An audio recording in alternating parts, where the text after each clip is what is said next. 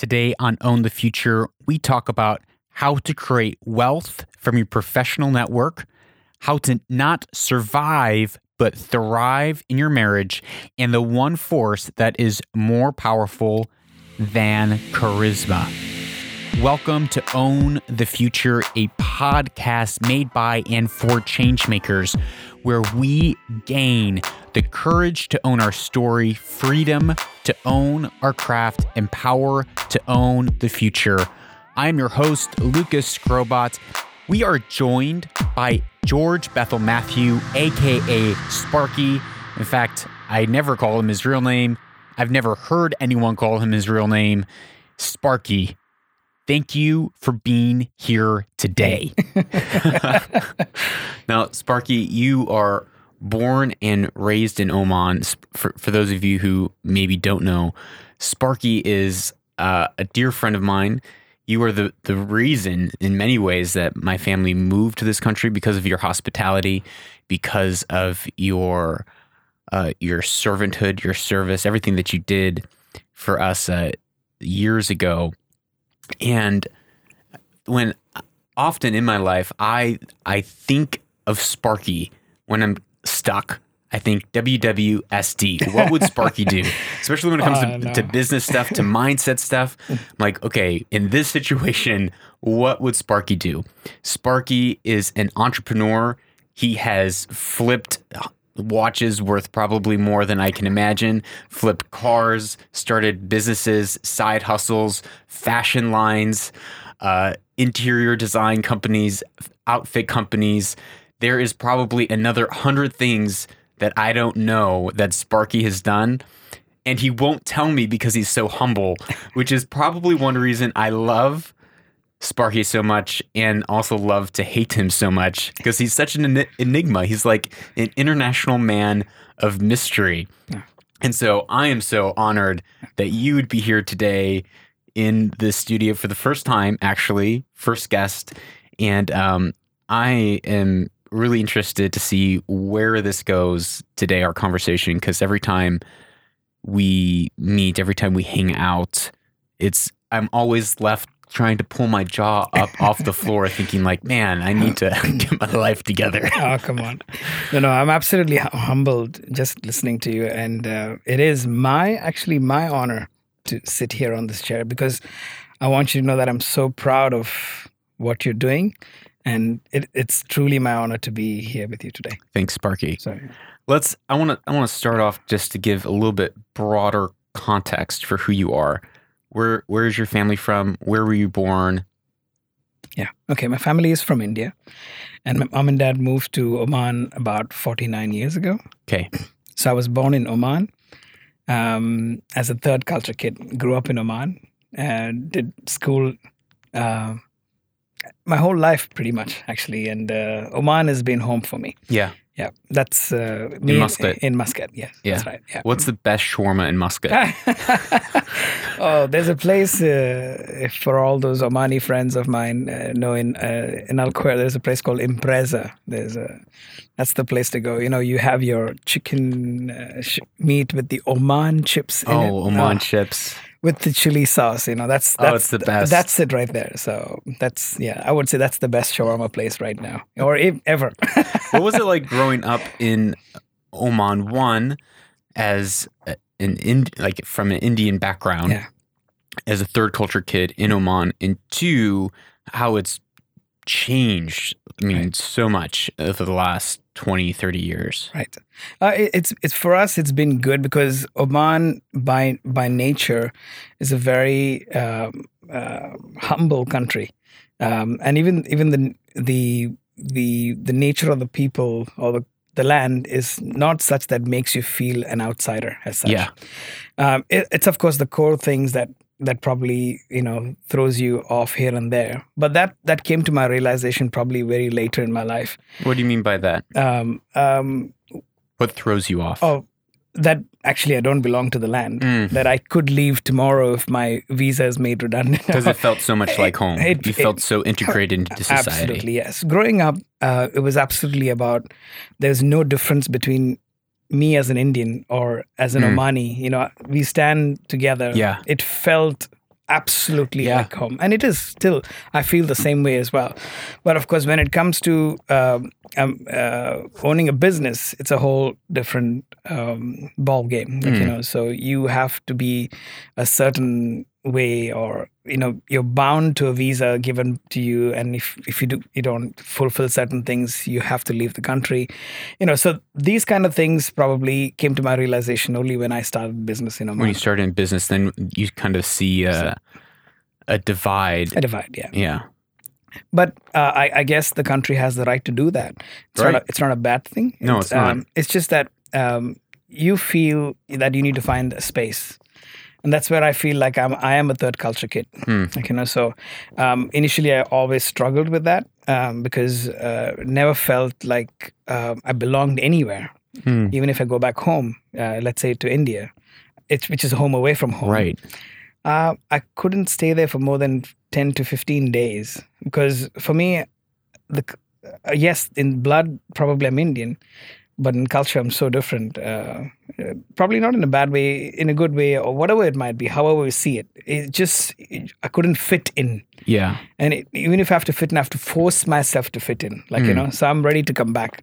So Oman, in that sense, has really kind of kept me in that space, actually. So. Yeah, it's interesting. I'm a third culture kid too. Right. I guess, but maybe our experiences are different. I was a third culture kid because my dad was a pilot and we moved a lot. Right.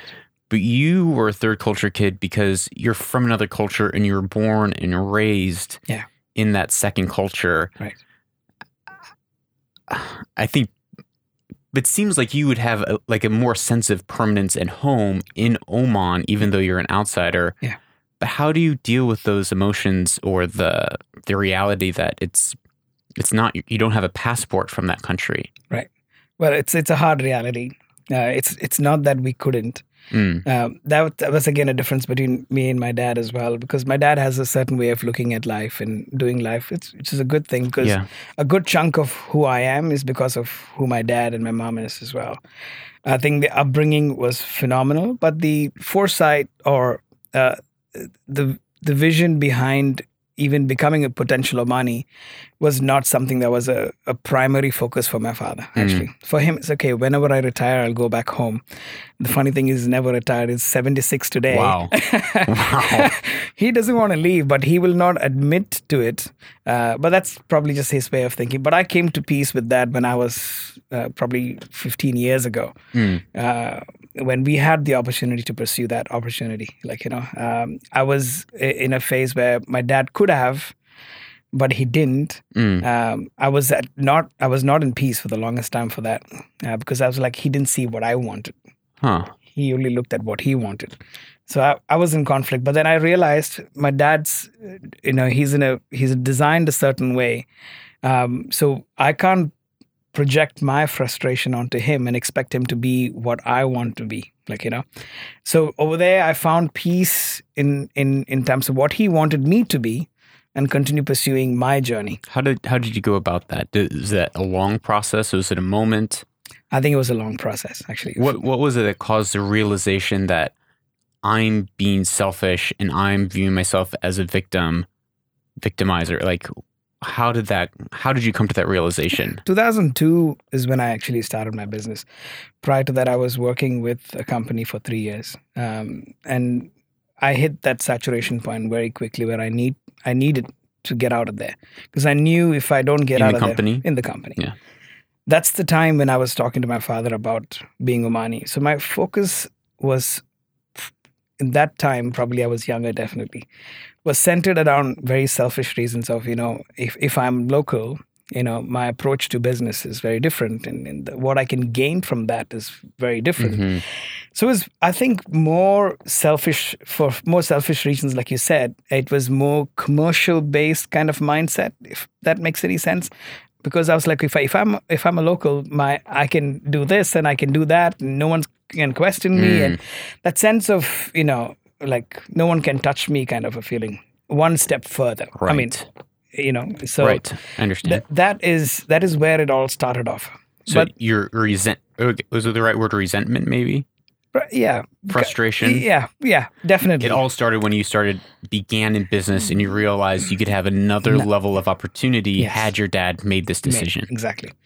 So because for me to start a business and give away a 51% on a piece of paper, it didn't set right with me, at such an early stage. Because I used to read and, watch other entrepreneurs who are really soaring high and doing really well. And to have the 100% freedom as an entrepreneur as well. It's huge. And not be held down by this concept of 51-49 or whatever it might be. Even though the profit shared might be different, but it's just the concept of being tied down was, I wanted to get over that somehow or the other, So my focus initially to become an Omani was that, actually. So that's probably why I built a certain amount of frustration with my father. But then I got kind of released out of that when he kind of said it's not going to happen. So then I had to move on. You had to process it and I had to process it and move life. on, and this is what's going to be.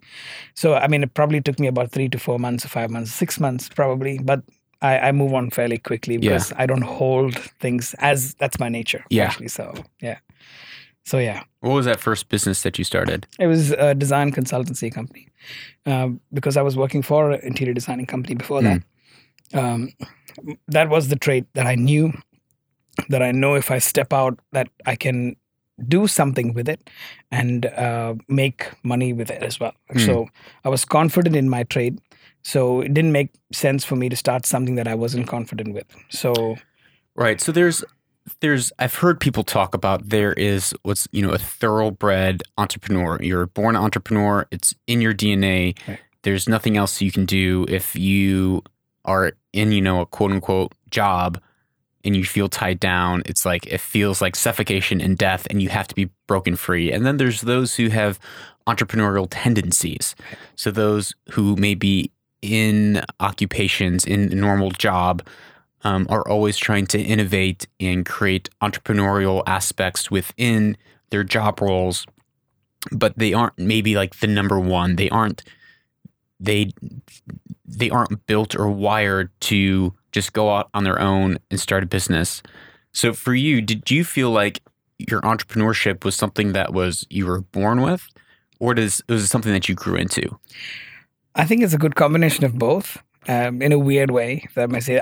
For me, I believe it's 3 years of me working with someone that ruffled the entrepreneurship out of me. Who is that person? I don't want to take names, but my ex-boss, let's say, he had a certain way of doing things. I appreciated his way of doing work, but he brought the best and the worst out of me. So that really helped me realize that there is something that's inside me I need to bring out. But probably if I didn't go through those 3 years, I would have not discovered that extra element about my life, because he pushed me over the edge in a good way and a bad way as well. Can you give an example of what does being pushed over the edge mean? Oh, let it be in terms of emotions, let it be in terms of work hours, let it be in terms of ethics, let it be in terms of life. Because you kind of pushed your personal boundaries. Absolutely. So even in terms of work ethics as well. Right. Because there were elements where he had the grit to approach anyone, irrelevant of designation, in a very strong manner, because what he did was good. He was very confident in where he delivered as well. So I took on that trade very quickly, because for me, I approach people, it's straight to the heart. Let it be work or let it be friend conversation. For me, it's straight to the heart element. Yeah, you're not a small talk person. I mean, you just cut to the bone. I love the small talk if you're in a party, in a social setting. Yeah. Probably for the first 3 seconds. I was going to say, I don't know how true that is, Sparkie.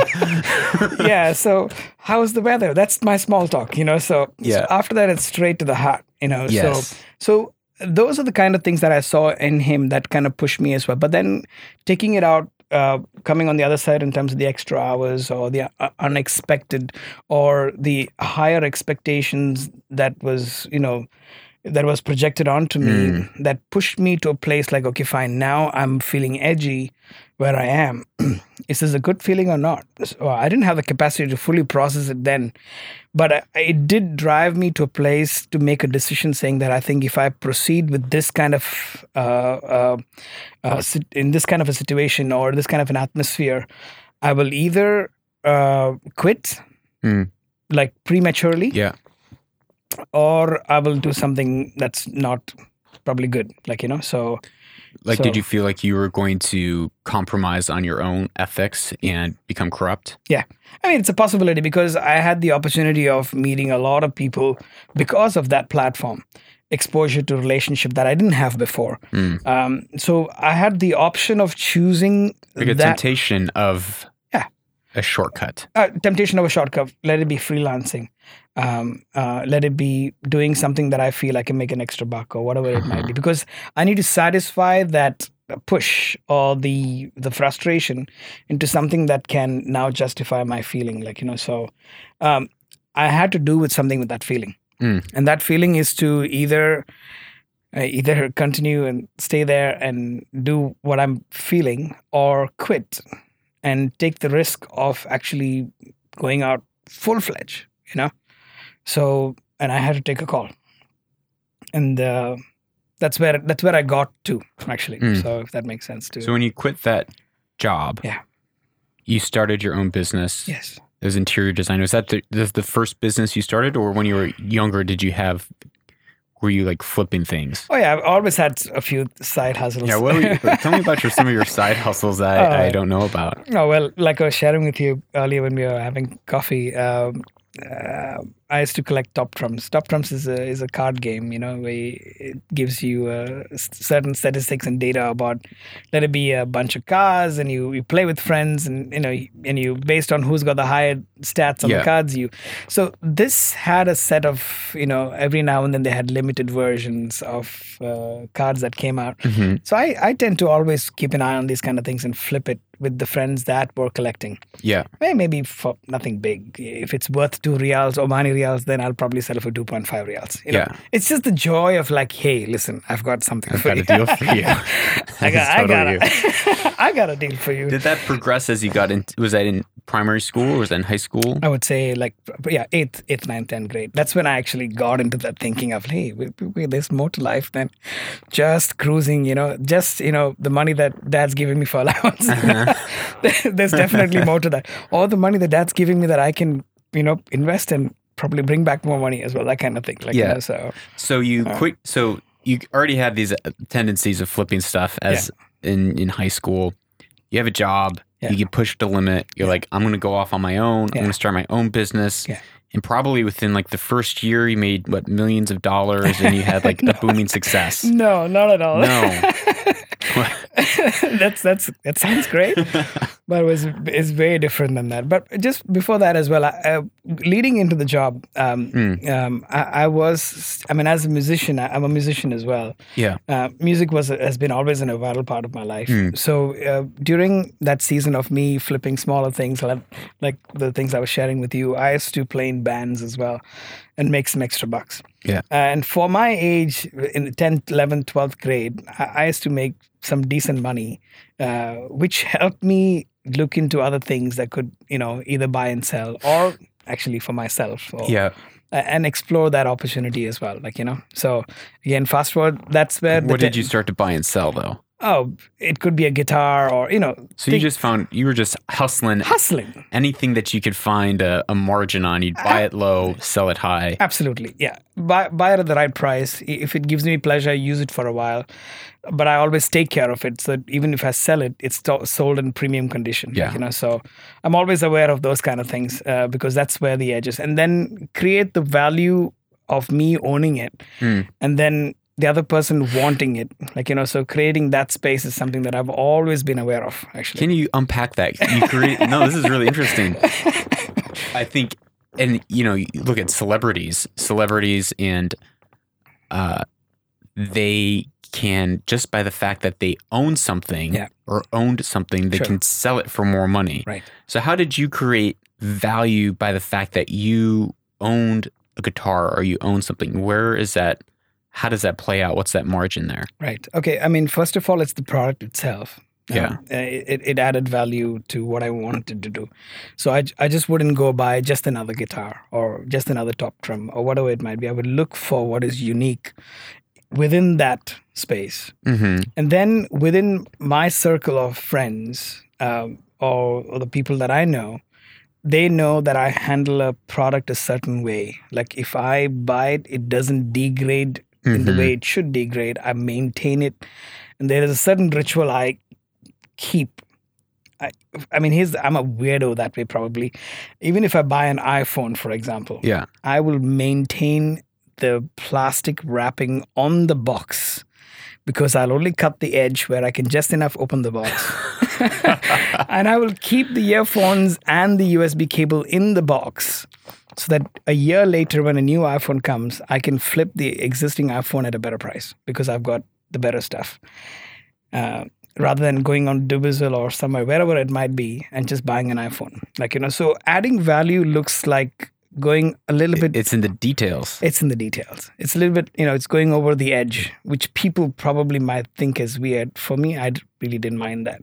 I didn't mind people calling me a weirdo. It doesn't matter to me. It doesn't faze me. Right, because you're going to be laughing at the end. Yeah, exactly. And end of the day, I make an extra buck, Yeah. So someone else didn't make it. Hey, so probably these kind of things, that's what, drew attention or builds that space within your friend. I'm not a celebrity or anything, but at least it gave me that extra element of, okay, he saves his box for his phone, so he might, definitely the device is in good condition.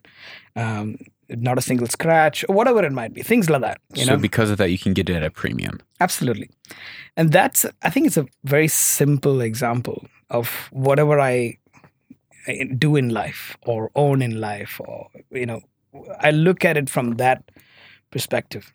So no, it's true. I think in all of our conversations and ever since I've known you, you're always looking at the long-term game. Yeah. What's our 30-year game plan? Yeah. Where am I going in 30, 40, 50 years? Yeah. Where are my children going? How am I building something that's multi-generational that will outlive me, will outlive my children, my grandchildren? Yeah.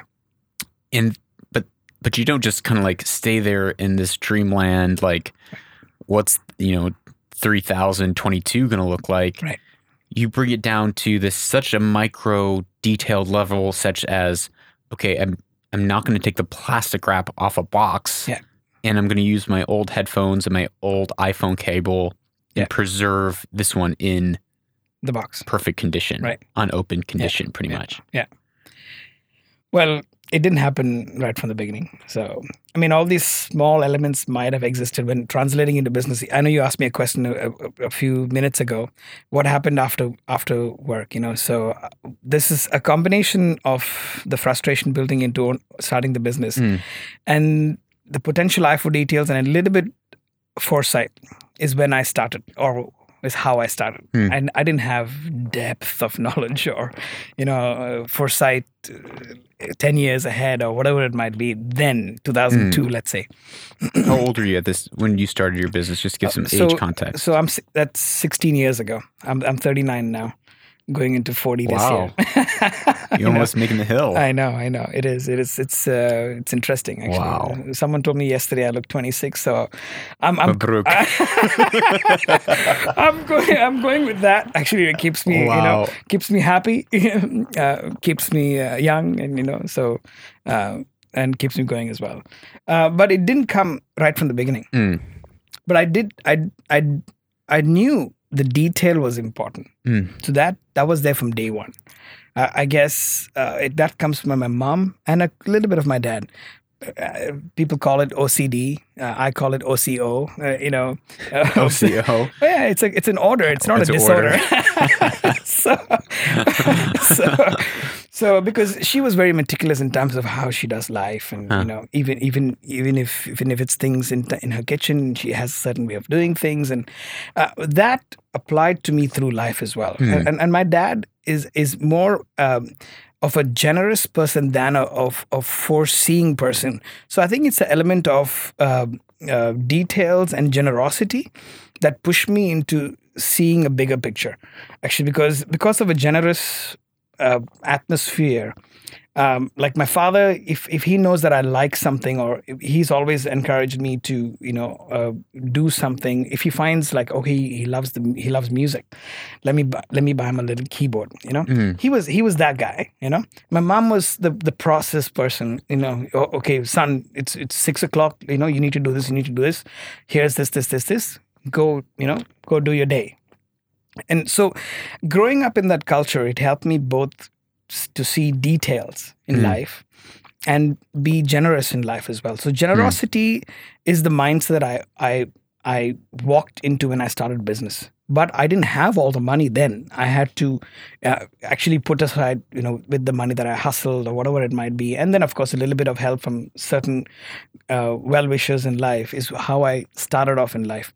But it helped me achieve then, as an expat in Oman, to get the highest grade possible as an entrepreneur, visa-wise status. So I was in a space of mind where I was in absolute liberty. Wow. To create. It was really a blessing that it happened that way. So, and I really have to thank a few people around me who really pushed me in that direction in the process of the 3 years that I wanted to do what I wanted to do as well.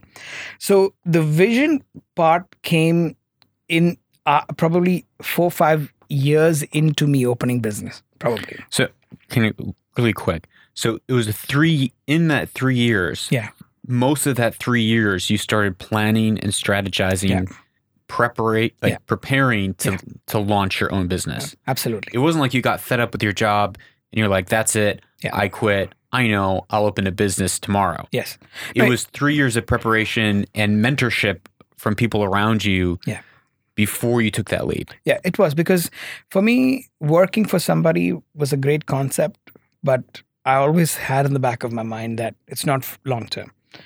Because I saw my father in that role. I mean, he's been on that one job for the last 43 years out of the 49 years being in Oman. Wow. To me, I didn't want to be in that grid. Like, probably he's built that way, but I knew I wasn't built that way.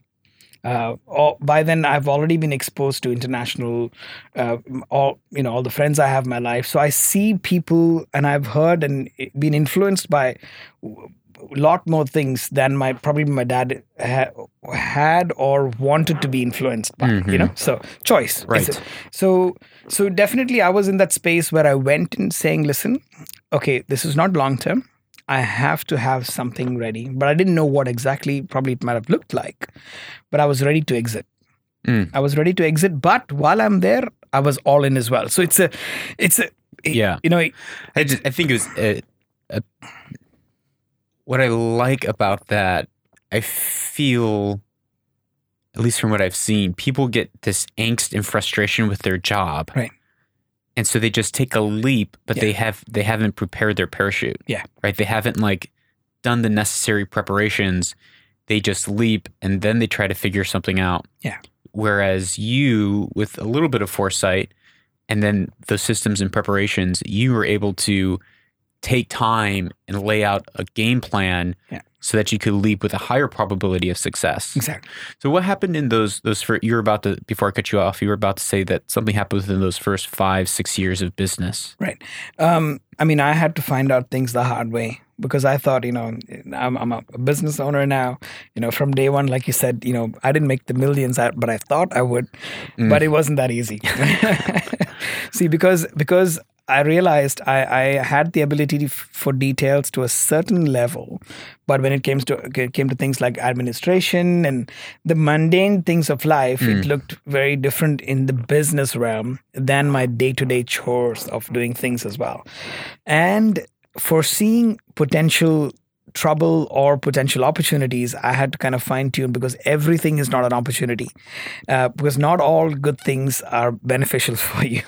I had to realize those kind of things. So because when we started as a business, you had a whole bunch of people that approach you saying, "Hey, I want to do this, I want to do that, but this is all I can give you, or can you do it for free?" So I had to take my call eventually, in terms of where is the fine line of me being an entrepreneur, a brand new company, by and then eventually saying, hey, you know what? This is what I can do for you, and this is what I can't do for you. Yeah. So saying no was the difficult part for me on the initial few years of my life, actually. Were there stories where you said yes, where you should have said no, and it turned out really poorly? I think more than the... Can you think of one? What was the worst? I've been... What was the worst hole you got yourself into in those early years? Oh, the early years, probably, I trusted people too quickly because I was excited about, starting a business, and, I promised them, the whole world, and they promised me that, they would do this and that, and having no contracts in place and those kind of things. I have done probably 80 hours, 100 hours, 200 hours. I mean, that kind of ridiculous kind of work to go back with probably 5 hours of pay. No. Yeah. As a simple example. Yeah, because of one, I was excited. I was definitely excited because I want to go do what I love, because now in a space I can do whatever I love. But not every good thing was beneficial for me. So the project was great because I got to design or do whatever I wanted to express in terms of my whatever. So I did the research to bring the whole world to the person or whoever I'm contributing to, but it wasn't really beneficial for me. It was beneficial for him or her, but not necessarily for me. So there's how do you then, in those early years when you don't have a large portfolio, when you don't have a large level of experience, for you, where do you see the tension or the balance point between doing free work, or I don't want to use discounted work, but doing work that is not going to pay what it should, but it will have a positive ROI in other ways, whether it's through a relationship, whether it's through, this will be a portfolio piece that I will then be able to leverage off of in the future. How did you, or do you now with your experience, parse those out where you can see and say, you know what, I'm going to put an investment in here. I'm going to do the 200 hours, even though I'm only going to get paid for 100 hours or whatever, but I know that I'll be able to leverage that in the future. Are there ways that you do that? Yeah, so transitioning from work to the business itself, like I said, there were a few key relationships that I had built over the years, in the 3 years that I was working for the company that I was working for.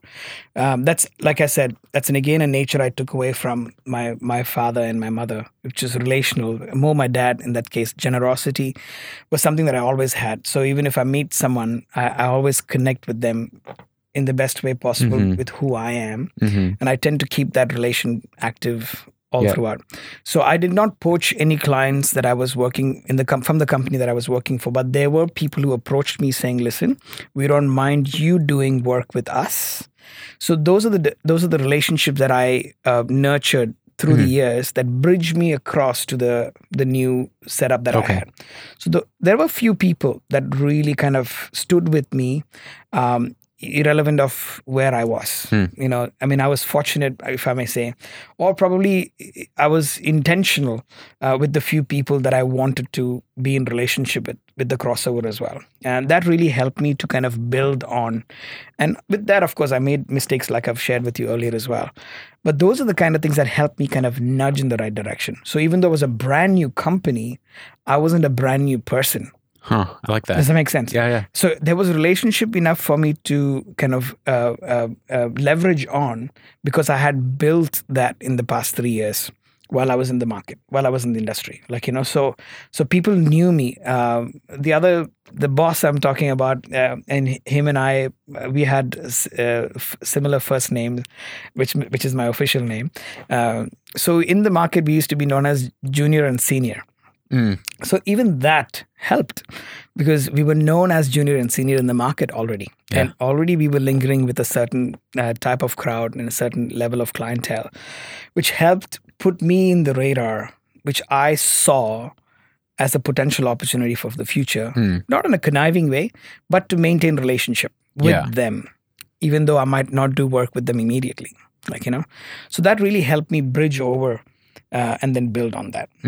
And the funny thing is, just to throw in there, till date, I haven't marketed as such the interior business so far. Really? Yes. So it's just all people coming to you from that network of relationships. Correct. Yeah. I think you talked about your parents and that your mom had these systems and disciplines that seems like you have then been able to leverage into kind of business systems into your life. You had to amend those and adapt those. Yeah. But then you talk a lot about generosity and about how your dad paid attention to the details of your life and said, oh, he likes music. I'm going to get him a little keyboard. Yeah. I've noticed that detail of that generosity in you and your attention to detail, even small things like, oh, it's your son's first birthday. Yeah. I remember getting a phone call on my son's first birthday and I was like, wow, it's like not a lot of people make a phone call on your friend's kid's birthday to ask how your family's doing, and ask how the kid's doing, etc. And so I see in you that came from your father, right? Yes. That generosity in the attention to detail, which says to that person, I see you, you're valuable, you're special. Yeah. Is that how you nurtured those business relationships just by your personality? You said these relationships, these people are valuable, whether I get a contract out of them or not. Yeah. And did that lay a foundation for them to come to you? Yeah, it absolutely did, because that to me was not second nature. It was first nature. Because for me, I didn't have to put on generosity, or I didn't have to put on relationship. It wasn't fake. It wasn't. It wasn't a show. It wasn't a show. At least I didn't have to, work on it as such. I mean, that's, upbringing always makes a difference as well. Like, we always say, if you want to know somebody in terms of who they are today, just look at a little bit of their history or go back into their family in terms of who the people are that brought them up. So for me, it was definitely first nature, because like my dad used to have a little diary, or a book or whatever you might say, and then he used to write in that saying, okay, so-and-so's birthday is on that. And I've seen him do this, and I've seen him, hey, son, let's call them. That's because it's like, oh, okay, cool. So it was in my system all throughout. And even today, I'm the same way. I just put it on my phone if I know if it's a friend's birthday. Yeah. So at least say, just say happy birthday or whatever it might be. It's the relational equity that you build up that makes the difference. Like, so that was always a valid part of my life, actually. So, and it still is. And I'm now knowing that I want to work on it more, because I know that's the core of everything I do. Yeah. How have you started on working on that more? Oh yeah, absolutely. I've been working on that forever, literally. What today, now that you're 39, you have not a lot of water underneath the bridge. I think you have a lot of years in front of you. I don't even think you've reached your prime yet. I think Sparkie's prime is going to be in a couple decades, and you're going to be like really taking over the world. I hope so. But what are you doing today? I love two things about this. One, it's a continual process. It's saying that you haven't arrived. Yeah. And two, it's recognizing deficiencies in your character and in your person that says, these are areas I want to grow. Yeah. Maybe there's more things. It's this,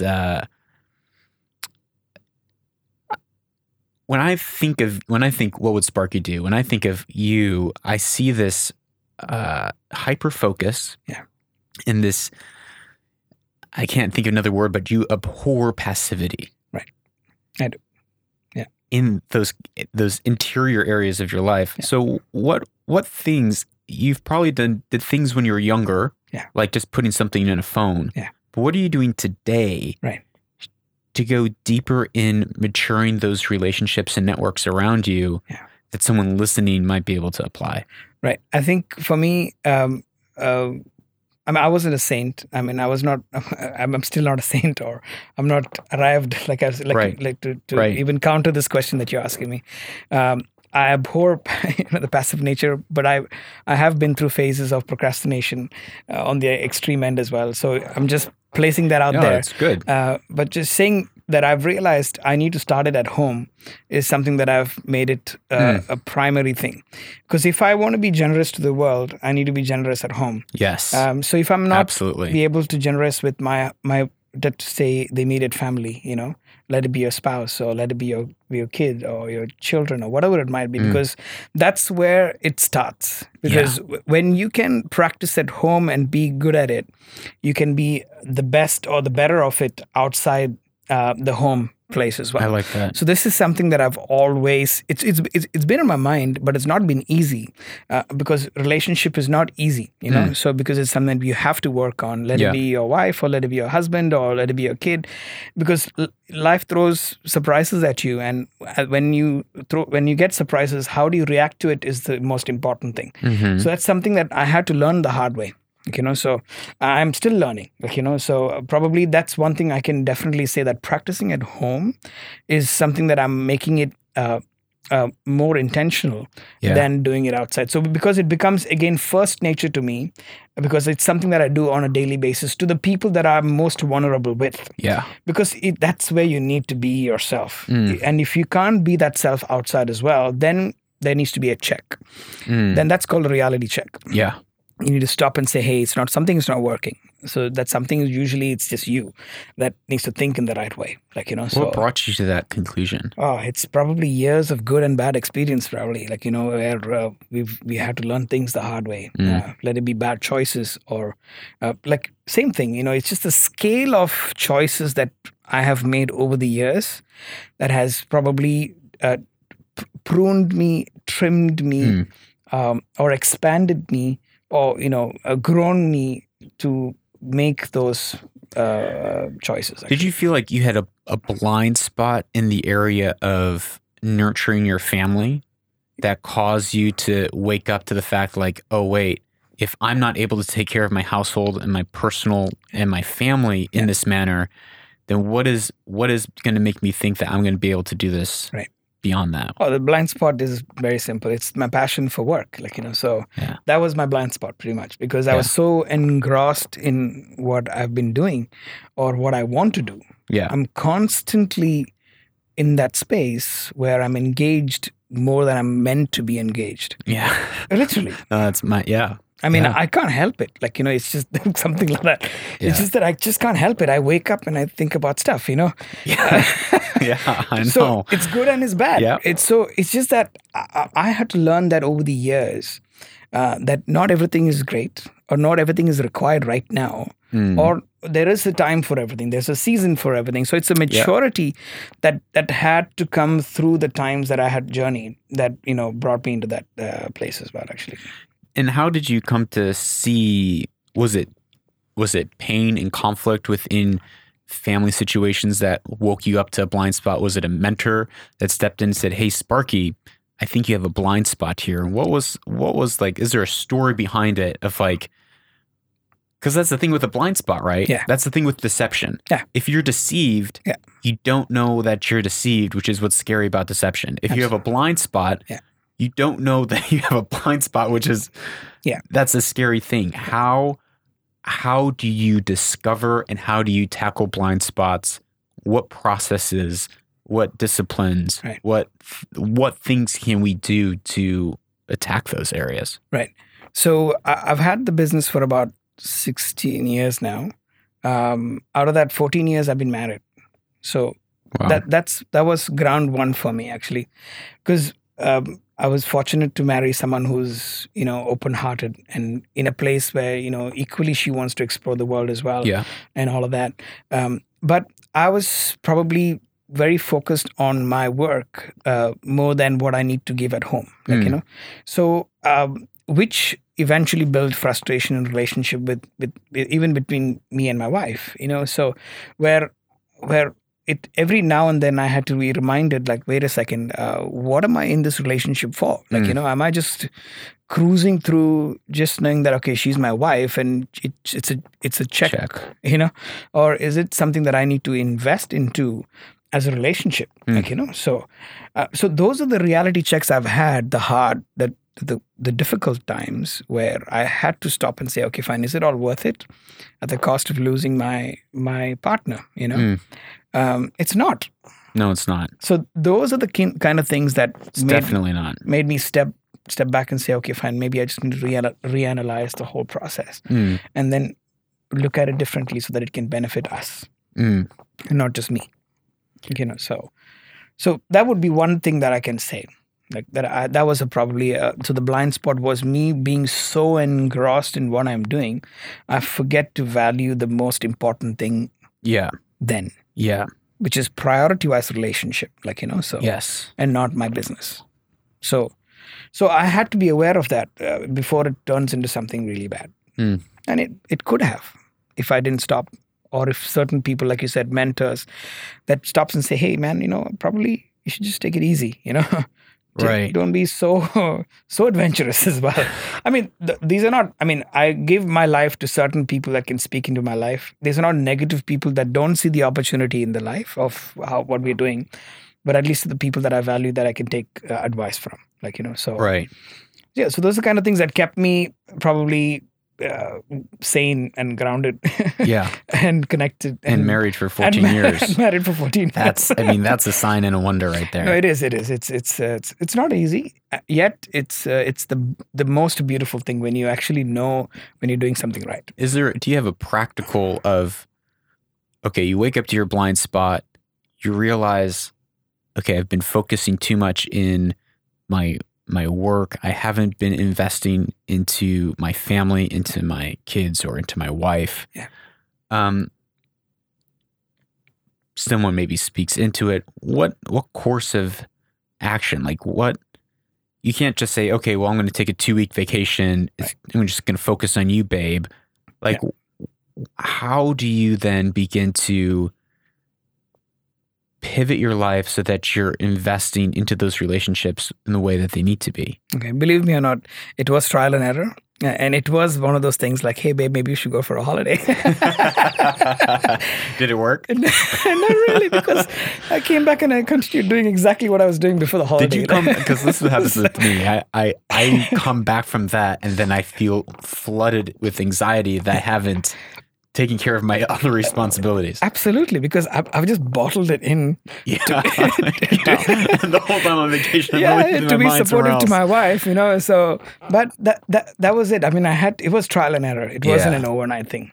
Actually, I'm still learning it. So, yeah, I mean, even after so many years, I'm still trying to figure it out. But it was a realization that I had to consciously make to work on. So it wasn't overnight. Yeah. And it's definitely not going to be ever an arrival or place of, But for some business contacts, a simple thing that you've done is you write down birthdays. Yeah. And you pay attention to details to be generous with them. Yeah. What ways have you done that with your wife and your son? You're not going to be writing down her birthday, hoping to remember it, and calling her, "Hey, babe, I'm on the way to work. I just remembered."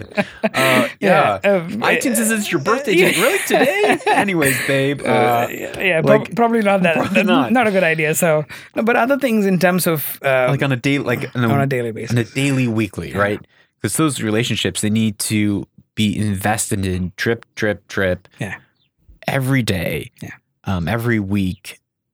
What have you found that works for you in your marriage? I mean, every person has a different love language. Every person has a different desire and way that you connect. Every relationship's different. Yeah. But what for you has worked? Yeah, for me, I think that attention to detail in terms of life and what she likes, because I'm a gift person. Yes. My way of expression is I will give you a gift, and that's how I express my love for the other person. So I've always found the things that she loves, or let it be her first MacBook, when it was still a premium thing a few years ago, those kind of things, or her first iPhone. Is that Radhika's love language? Well, she loves receiving gifts, but quality time was another thing as well, and communication, expression, because she doesn't speak probably as much as I do, Mhm. but I like to express my heart to her, which makes her emotionally strong, It's or like words of encouragement. word of encouragement. Exactly. And I see potential, and I encourage her to, go do something. Let it be. The first thing I wanted her to do is learn to drive. As soon as we got married, I was like, you go learn to drive, I'll buy you a car so that you can be independent. That was Yeah. something that I was very particular about from day one. She never got that probably from home, or her family was different, and my family wasn't that way. I've seen my mom didn't get that. Mm. So there were certain things in my mind that I wanted to either bless or see opportunities or potential from her life and pull it out, and then encourage her to keep going as well. So in many ways, it goes back to generosity. Right. It's how you're being generous with your words. You have to be generous with your time. Yeah. And it takes effort. It does. It's not easy. It takes intentionality. It takes, like you said, attention to detail. Yeah, absolutely. Because my journey into marriage was with the mindset of not being divorced. So I walked in saying divorce is not an option in my marriage. Absolutely. So the moment I walked into marriage with that sort of a mindset, for me to look at things to work out was a bit more easier, because I didn't look for escapes. Yeah, you're playing a different game. Exactly. The second that you say, like, I cannot, like, there's no lose. You can't just, like, reset new game. No. It changes the way that you play. It evolves. It changes. So you to be flexible, to be malleable, to be in a place where you're constantly wanting the best. Yeah. Even though it might not look rosy and whatever right now, but still having the mindset of it's not the end helps you to keep ticking, helps you to keep moving forward. So that's the kind of mindset I constantly had, even in my marriage as well. It makes me. I used to play poker for a living. Right. Wow. And now when I play poker, which I haven't done in a while, which is kind of sad. But I didn't know that, actually. Yeah, I love it. Right. But when I play with just a bunch of guys, and if there's not real money on the table, right, where you're not actually risking something, I can't play. Right. It's frustrating to no end, because people are like, oh, it doesn't matter anyways. It's just a couple of bucks, or oh, we're not even play with real money. Yeah. I can't play that game because you're actually not playing the game the way it's supposed to be played. Yeah, exactly. If you're not risking something, if it's not life or death, then you're actually not performing. You're actually not engaged. Yeah. And I wonder how many people go into marriage thinking, well, it might end in divorce. Yeah. Statistically, at least in the West, about 50% of marriages end in divorce. Yeah. A lot of them happen within the first 7 years. Correct. And I don't know the mindset of what people are walking into marriage, but kind of like going off what you said, my wife and I, we walked into our marriage with that same thing. Yeah, exactly. Divorce is not an option. Yeah. It's a life or death. Yeah. We have to fight through this. Yeah. And when you stand up, at least in the West, you stand up and you take the vow till death do us part. Yeah, absolutely. Yeah, it's a covenant. It's not a contract. So that's the whole thing. With the contract, it's there is an expiry date to what you're entering into. When it's a covenant, it's a whole different ball game, because it's bigger than a contract. Yeah, it's something that you're vouching for, something that you're promising for. But because I believe everything that we do in this world starts with the covenant and then a contract if required. Let it be a business matter, especially. Yeah. So that's the approach in terms of mindset. This, again, I think bits and bobs. My dad is a great man, and he's a good guy. But, he could have done a lot for my mom. And my mom, I've heard her say, if your dad wasn't a good man, I would have left him many years ago. So these kind of things have stayed with me. It's the goodness that a person holds that joins a marriage together as well. It's the goodness in each other that keeps. So because goodness or love supersedes and all selfish desires and all things that could probably break a marriage. It's the good element, like the true element of being good, not just buying a gift or trying to do something like that, but being good in its true essence. Yeah, is actually what brings the bond and keeps the marriage moving forward. How would you define love? Oh, love there's so many facets to love. To me, I would say generosity, an expression of kindness. I always look at empathy. That to me, empathy is love. When you try to understand what the other person is going through and still being with them, irrelevant of what they're going through, and not judge them. That state or that place is an expression that I feel is love. So because it's something that you're doing more than what you could do, and for them it's more than what they can expect. So it's like a place of grace. Yeah. No one deserves it, Right. but you're in a place where you feel like you need to do it, and they're like in a place where they receive it irrelevant of who they are. That's love to me. Yeah. So there's no defined measures that if you do this, it's love. It's more than that. Right. So that's in many words. Yeah. No, it's just because you said that it's when it's our goodness and our love that supersedes and conquers our selfishness. Absolutely. I think is the word you said. Absolutely, that's what it is.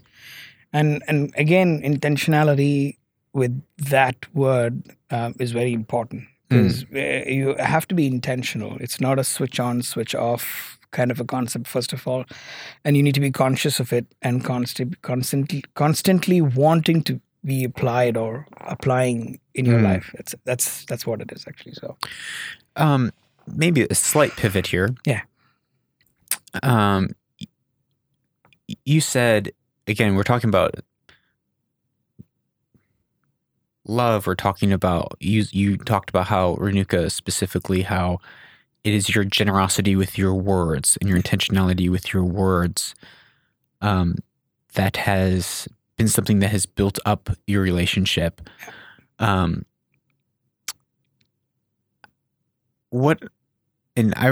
think back to a conversation we had a few years back where you were challenging me and exhorting me, I think would be the correct word, of saying you have to guard your words. Yeah. You have to speak life. Yeah. You have to speak blessing. You have to declare the truth of who your family is, who your wife is.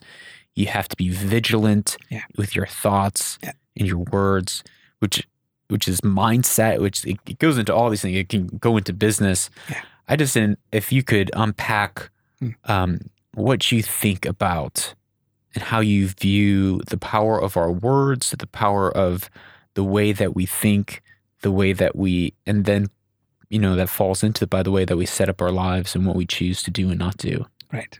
Yeah. This is, I think, probably one of my favorite things in life, if I may say. Again, I think I'm going back to the roots. I'm a Christian, so I believe in the scriptures. It's a vital part of who I am. It's always good to know, something that pours life into you, and read that and, make it a part of who you are. And so this is something my father, again, instilled in me from the time I was a kid.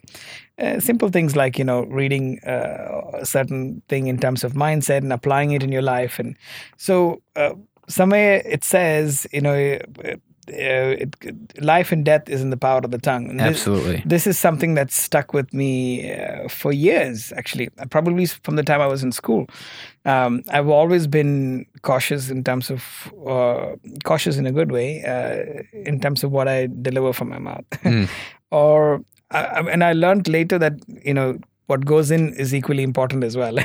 So for the longest time, I thought it was just what comes out of my mouth, so. Right. So from a very young age, I was in that frame of mind that I will only speak what I think I can build with rather than destroy. And I always believed in the power of that. And I never hoped to be in a situation where I would curse or swear at someone. Probably in my 11th and 12th grade season, I kind of used a lot of cuss words because of peer pressure or whatever it might be, or the lifestyle I was leading at that point of time. But even to say a swear word out of my mouth, it was a no, because I made a decision within myself that I can express that feeling in a better way or a more constructive way, or use better vocabulary to express my heart than to use things that could probably change the course of someone else's life. Yeah. So speaking the right words, whether we like it or not, is the reality of life. The world, the universe, the globe is built that way. You can look at science, you can look at religion. It's a fact that if you look things up where if words of death or words of curses are spoken onto something or onto people over a period of time, that object or that person will deteriorate. It's just a matter of it's proven. So when we know that, how much more we need to use the right words is something that I've always framed my mind with, so and that being on my heart, speaking life into someone or bringing the best out of someone, or as you say, let me pull the gold out of you, has been always been in the core of as my being, so how can I be that person that could probably the catalyst, if I may say, or the person that can bring the good out of you by speaking the right things into you, is something that I've always been conscious about, actually. So, and I believe life and death is in the power of the tongue, because what we speak or what we say will either make or break. So it's about choosing the right words in everything that we do all the time. So how do you...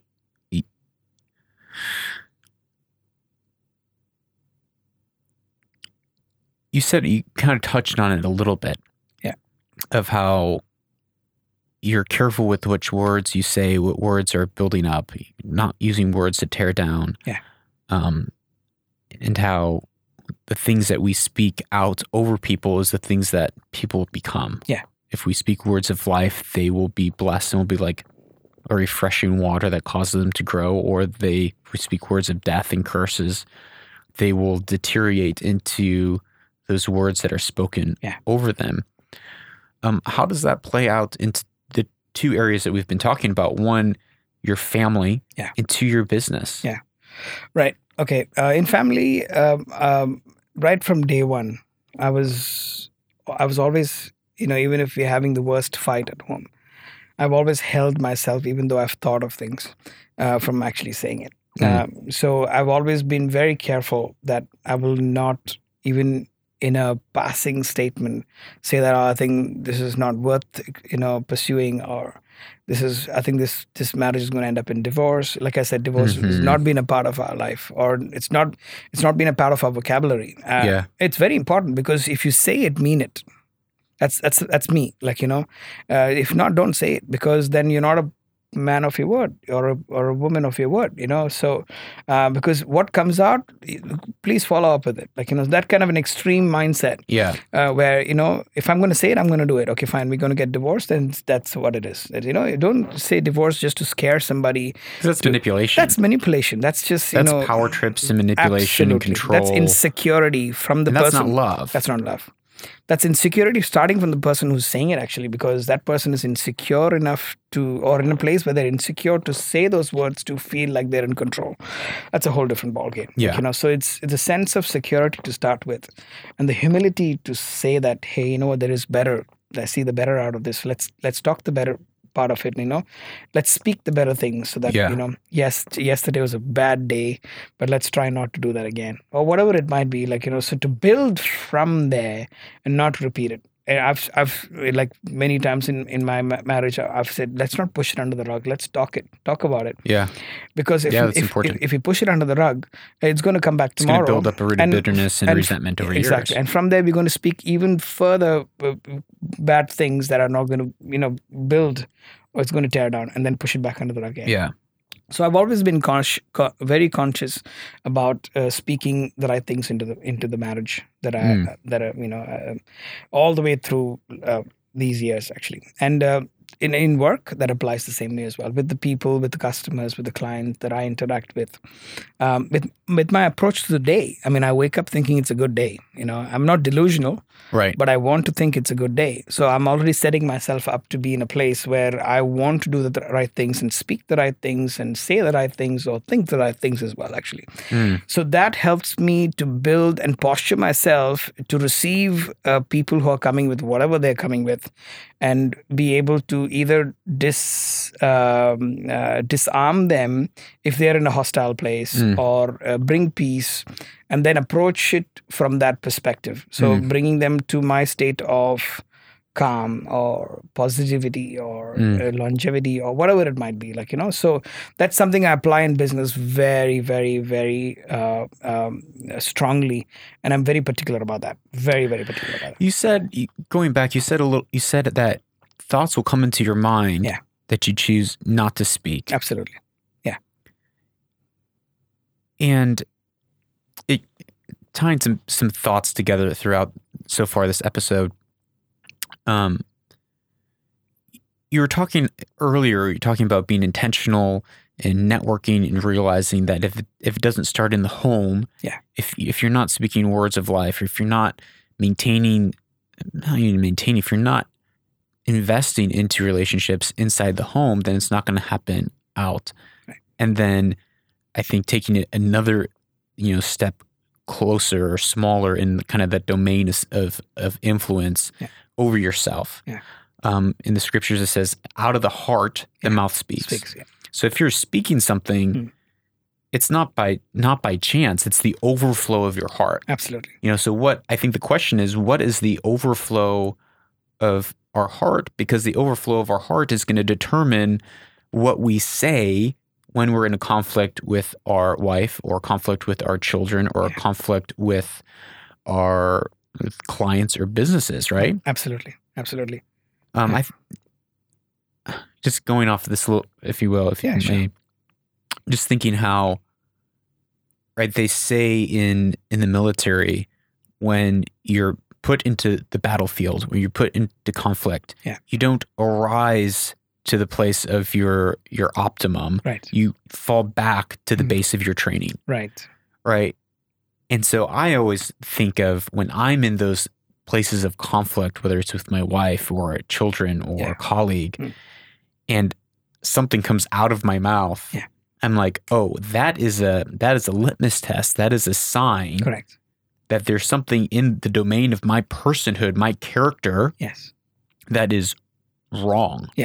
That I need to work on. Correct. Is that the way that you think about it? Absolutely. So, I mean, putting all of that thing, what I can say is, my question is, what is influencing you today? Or what is influencing you or has been influencing you over the years is my always look or point into. Because what is influencing us is what we're going to express. Because what goes in is going to come out, actually. So it's important that what we take in is equally good than what we are meant to speak out. See, by the nature of God, by how we are created as emotional beings, for sure. And we have the tendency to do more probably bad than good somehow. That's the way the world has kind of... history has certainly proved that true. Over the years, we are being more selfish than, being selfless. So when we are living in a world like that, when we know it's that way, it's important that we input ourselves with the right things that'll create that overflow, because overflow only comes by pouring in something. So definitely pouring in, or what we're receiving in, is the key part that'll create the outcome that's going to come out of your life in terms of words or thoughts or process or whatever it might be. Right. So I feel the most important thing that I like to do or constantly do is surround myself with the right kind of people, using the right kind of tools to improve my life, and always be in a place where I want to learn so that I can be a better person. I'm constantly aware of this on a day-to-day basis. It doesn't. I don't take a holiday when it comes to that, because I can't, because I need to constantly improve myself. So I think the influence... It's not even like you need to constantly improve yourself. It's if you're not being intentional of what you're putting in, Yeah. that means there's no like static. Absolutely. It's either forward or it's backwards. Absolutely. So why would you take a vacation from developing character? Yeah, I know. So that's the thing. Again, see, thoughts of positivity, it's a posture. It's the posture of your mind, or posture of your heart.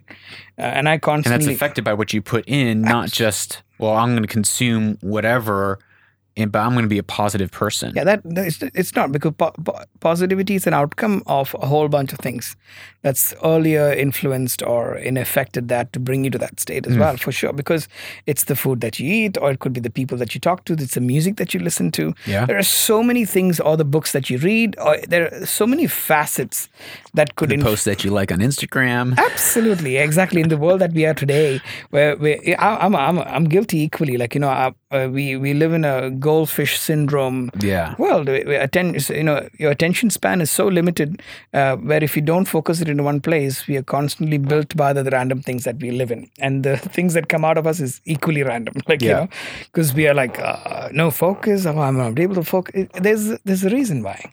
Yeah, it's because what's going in is rubbish. And even kind of that what's going in, if we look at that as like training, like that's what we're going to fall back on. Absolutely. If that's the day in, day out regiment of words and videos and media that we consume, when we're in that place of conflict or pressure, we are going to fall back to the foundation of what we've consumed. Absolutely. Not arise to some apex of, human goodness and the best of our character. No, like you said, in the military, it's about the training that brings the best out of them, or into that state where where they're doing what they have trained their mind to do, and because of that brings success and victory. Like it's the intentionality and the hours that's been that's put into it behind the scene that makes you the person that you are when you're outside. Outside, as in even your spouse. Yeah. Forget the rest of the world, Yeah. Because outside yourself, it's because of what you've put inside you. You've hit on it vaguely. When you're back in your job, you saw all these opportunities where you could take a shortcut and kind of leverage some of those relationships for your personal gain. And I think it's Covey talks about it in the 7 Habits of Highly Effective People. Right. I don't know if you're familiar with the book, but I haven't read it in a while, but I was talking with a friend about it recently. Okay. Of how he talks about the world today is talking about charisma. Right. It's talking about saying the right things, having the right tactics, having the right hacks. It's like, this is how you network to then, build a financial model, whatever. And he actually says that's a load of rubbish because that's a house of cards that will essentially fall down. Absolutely. If you're just being a charismatic person that's, hey, Rick, how's it going? I like your, it's shallow and it'll fall. But what you're talking about and what Stephen Covey talks about is character. Yeah. And that character is something that is built over time, and that's through discipline. And it's the realization that we as humanity have shortcomings in our character, that we are not basically good, but we actually have a propensity to selfishness. Absolutely. And that propensity to selfishness will ultimately hurt those around us and hurt us. Yes. And so what as you're talking, what I'm processing through is hearing that I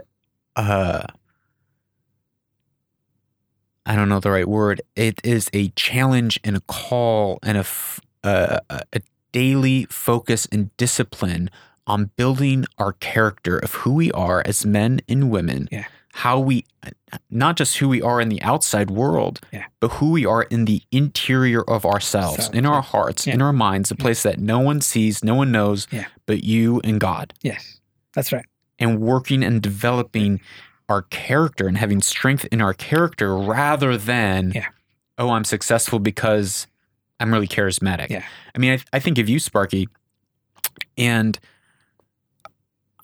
I wouldn't necessarily say you're a charismatic person. Yeah. You're not walking into the room and, whining and dining and kind of swindling people. Yeah. I would say you are a person of utmost character. Yeah. And because of that character, that strength of the person, of who you are, that attracts and impacts and affects people. And it's almost like that charisma and character hold a similar light. They almost look the same and they can be very confusing, but character outlasts. Right. And I see you as a person of character, and because of that, it comes off as charisma. Right. Yeah, I mean, all throughout what you're saying, the only word I can think about is longevity. Yeah. So that would be one thing I would look at anything like, so how long do you want it to last? So because like you said, there can be the initial charisma of whatever it might be. You can bring in, woo in the people and, bring the crowd. But then what? Right. How do you build the longevity? That longevity comes by depth. Right. Definitely, because it's not the fruits that you see alone. It's the roots and it's the trunk. It's a whole bunch of stuff. Yeah. So that's what actually is going to keep you going. So continually. Yeah. And that is something that I want to always work with in my life as well. It's like, what can I do for Lucas today? What can I keep on doing for Lucas the next 10 years? Like, maybe I'm just a good friend, but then how can I do that really well? Right. So I can be there for him in the best way I can. And how can I keep on doing that and building on that? Or how, that longevity element is what actually brings the sustainable part of that, relationship or situation or project. Because even let it be with work, I don't look at a client as, hey, just a great contract, nice working with you, we're out of here. No, I look at longevity out of that project. Definitely it's going to go into my portfolio. That's great longevity. But what about the relationship? Right. If it's something that can take you to the next step in terms of relationship, in terms of work, because can I create that? If I can create that, then I want to be intentional about that. Then what does it take for me to do that? Is it a good thing for me? Let me make the choice. Then invest in it. So that longevity is something that I think that I would be, kind of focused on when I get into that kind of a space. Right. So yeah. Does that make sense? Yeah, that makes sense. As you were sharing that, I was thinking how, it's similar to I guess visual branding or visual identity. Right. When a company creates a really awesome brand, right, that looks cool, it's all put together. Your proposals are like the fanciest PDFs you've ever seen, right, and it's just like, wow, it's awesome. Yeah. Like that's what I think of like charisma. That's like your presentation. Right. But if you don't deliver on your work, yeah, like if your outfit, interior design outfit company, yeah, has like the greatest, 3D mock-ups of like greatest, yeah, branding, marketing, sales, you have the greatest sales team, yeah, you're able to build the greatest relationships, yeah, but you fail to deliver, yeah, on that promise, yeah, that's character. That's exactly what it is. Right? Yeah. And that longevity, like that hurts the longevity of your company. Absolutely. You can do that once, twice, 3 times, but by number 10, everyone knows the character, yeah, of your company. And that's how, when I think of branding, yeah, when I think of that world, I don't think of the logo. Yeah. I think, what is the interior character, yes, of a company? Yeah. And is that sound? Is that, and are you communicating those value propositions? Correct. Yeah. But I think likewise as humans, yeah, if we are walking around in a relationship with the perfect tie, the right shoes, all the T's crossed and I's dotted, right, but we're not able to deliver on the character, yeah, that's going to hurt us. Yeah, it's absolutely going to hurt us because it like I said, it's not going to keep you ticking. You will eventually, crash or go into a place where you can't keep that up anymore because it's not who you are. So character is basically, that's what it is. It is who you are or what makes you, in a simple definition. So looking at that and building on that is the vital thing. We've been made a certain way, and we keep building from there. Or if it's a negative, we cut it off and build the good things, into our nature, into our process, and then again think long term, longevity. That's why, because it's important. You want it to last. So definitely, if you want it to last, it has to be of something good. It has to be of great character. It has to be of great integrity, or whatever quality that you can latch with that, loyalty, and there's so many facets to that as well. That character element that can be looked into. You mentioned this word longevity. And often in our conversations, we talk about longevity, and we talk about, you always mention something like, when I look at a project, I don't think of how can I make the money of what I need for today, but I think of how can I buy time with this, and how can this one project actually cover 4 or 5 years of income. Can you unpack that? Your worldview on money and on time and on longevity in that. Right. I mean, a typical example is, I think in 2015, I executed a project with someone that I had a relationship with for 16, 17 years. But all through the 16, 17 years, I knew that I could have approached that particular individual or the entity to do work with them, but I didn't. But I built on the relationship and on the longevity part of it, seeing that one day when the time is right from my end, I will engage with them to do something bigger. But that happened initially because I did something small for them. There was a project, or maybe it was just a small room that had to be refurbished or redone. And because of that relationship or that project, I found a relationship with the person that did it. And the person that I did that project with was someone of great influence, like tremendous power. So it was my character to keep it alive in terms of relationship and active for 16 years, to then engage now with the potential opportunity to take that into fruition. That makes sense. So one, that I had to be matured enough to hold that within myself and build a character to guard that relationship, so that, and yet not in a manipulative way, but have the mind to be open enough to understand that there is going to be opportunity eventually, is what led to that potential place where there was success later on from that, which only led to deeper trust and greater measure of wealth, actually. So that if that's one of the examples I can share with you, if that makes sense, so that's something I've always seen and applied through my life as well.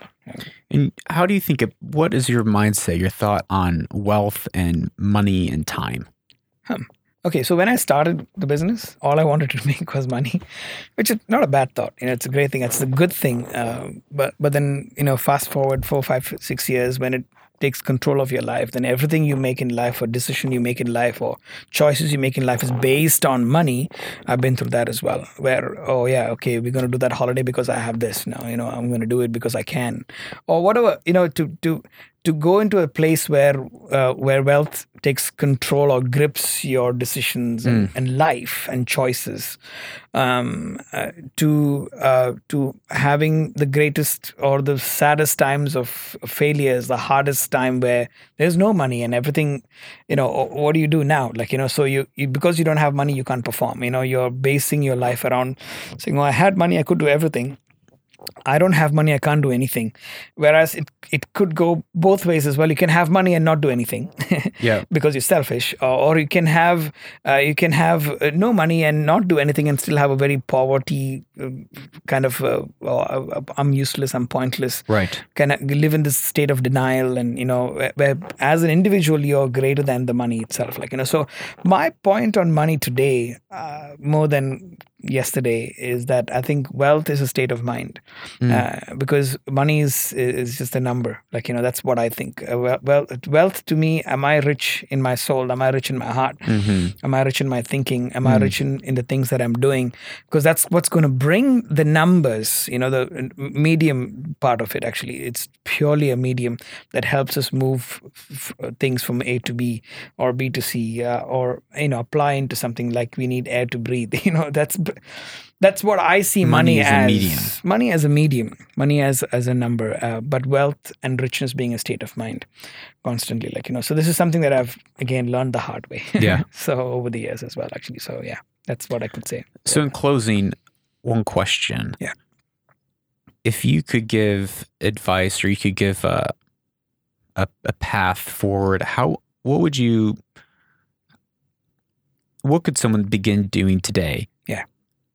To begin to build that mindset, to build that character, to focus on building that interior world and stamina so that they're able to carry responsibility in relationships and longevity and character over the decades. What can you do today? What's the place that you start to find out where those blind spots are, and then to figure out how to build up those blind spots? Yeah, I think to start with, stop everything that we're doing, or whatever you're doing, and to take time out, even if it's a day or 2 or 3 or whatever that looks like in your world, and being true to yourself and asking you the hard questions. Who am I? What am I doing what I'm doing? Why am I doing what I'm doing? How does it cause influence to me and to the world? These kind of hard questions sometimes lead us to a potential place of wanting the right things to be plugged into our life. And then consciously looking at your life right now in terms of who are the people around my life? Are they building, or are they tearing down, or are we just stagnant? Or are we just, cruising and doing life, or are we building into something better? So look at the people around you. I mean, we all love friends. I'm not saying cut people off or, none of that stuff, but making the right choices and investing your time with the right kind of places where you get the betterment of your life or a greater influence in your life, and making those choices deliberately for wanting something better. So where were you last year today?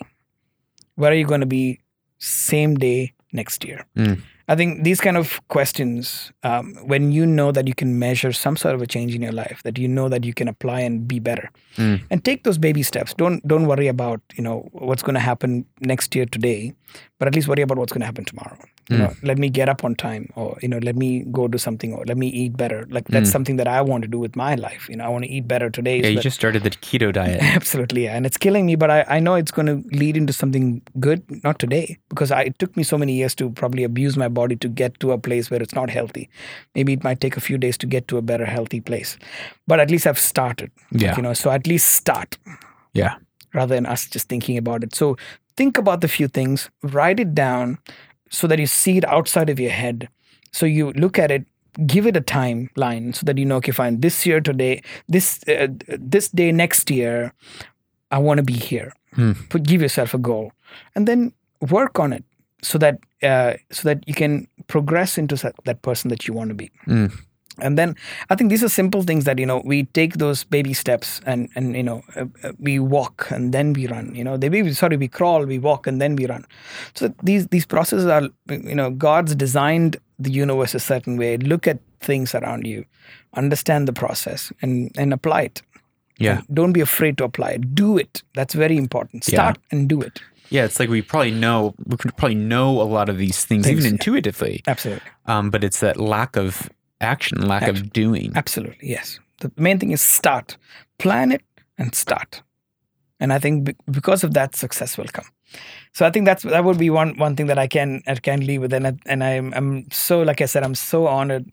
And this is amazing. I'm not doing the closing, but I want you to do the closing. But it's something that I can leave you with today. Actually. Yeah. So, well, Sparkie, thank you so much for taking time out of your weekend. And I didn't think our conversation would go the direction that it did. Yeah. But I think I'm not surprised that it went to character. I'm not surprised that it went to taking responsibility for our interior world, taking responsibility for ourselves first, and then our family, and acting and living and an intentional way as responsible men and women first. Yeah. And from that flows everything else in life. From that flows wealth. From that flows, from that wealth mindset flows finances. Absolutely. So I'm not surprised that it went that way. And Sparkie, as always, your candidness, your honesty, your focus, your drive, intentionality, living a life on purpose, living an examined life. I want to thank you, as you have been a model to me of living that examined life, living that life of eyes wide open, of saying like, actually, I'm not perfect. Actually, I have a lot of flaws. Actually, I have struggles in these areas, and that vulnerability and that transparency with others and with yourself is something more than admirable. I think it's something that I aspire to more and more, and that I think is an amazing picture for other people to be encouraged and to aspire to as well. So I want to thank you for being you, and thank you for your time today. Thank you for your time, and it was my absolute pleasure and honor to be with you here today. Thank you so much. Yeah, Sparkie. Cheers. Thank you for listening to this week's episode of Own the Future. You can find all of Sparkie's information in the show notes. If you've gotten this far into the episode and are still listening, I would ask for you to go to whatever platform you are listening on and leave a review of the podcast. And if this episode challenged you, please pass it on and share it with a friend this week. I'm your host, Lucas Crobot, and remember, if you own your story, you will own the future.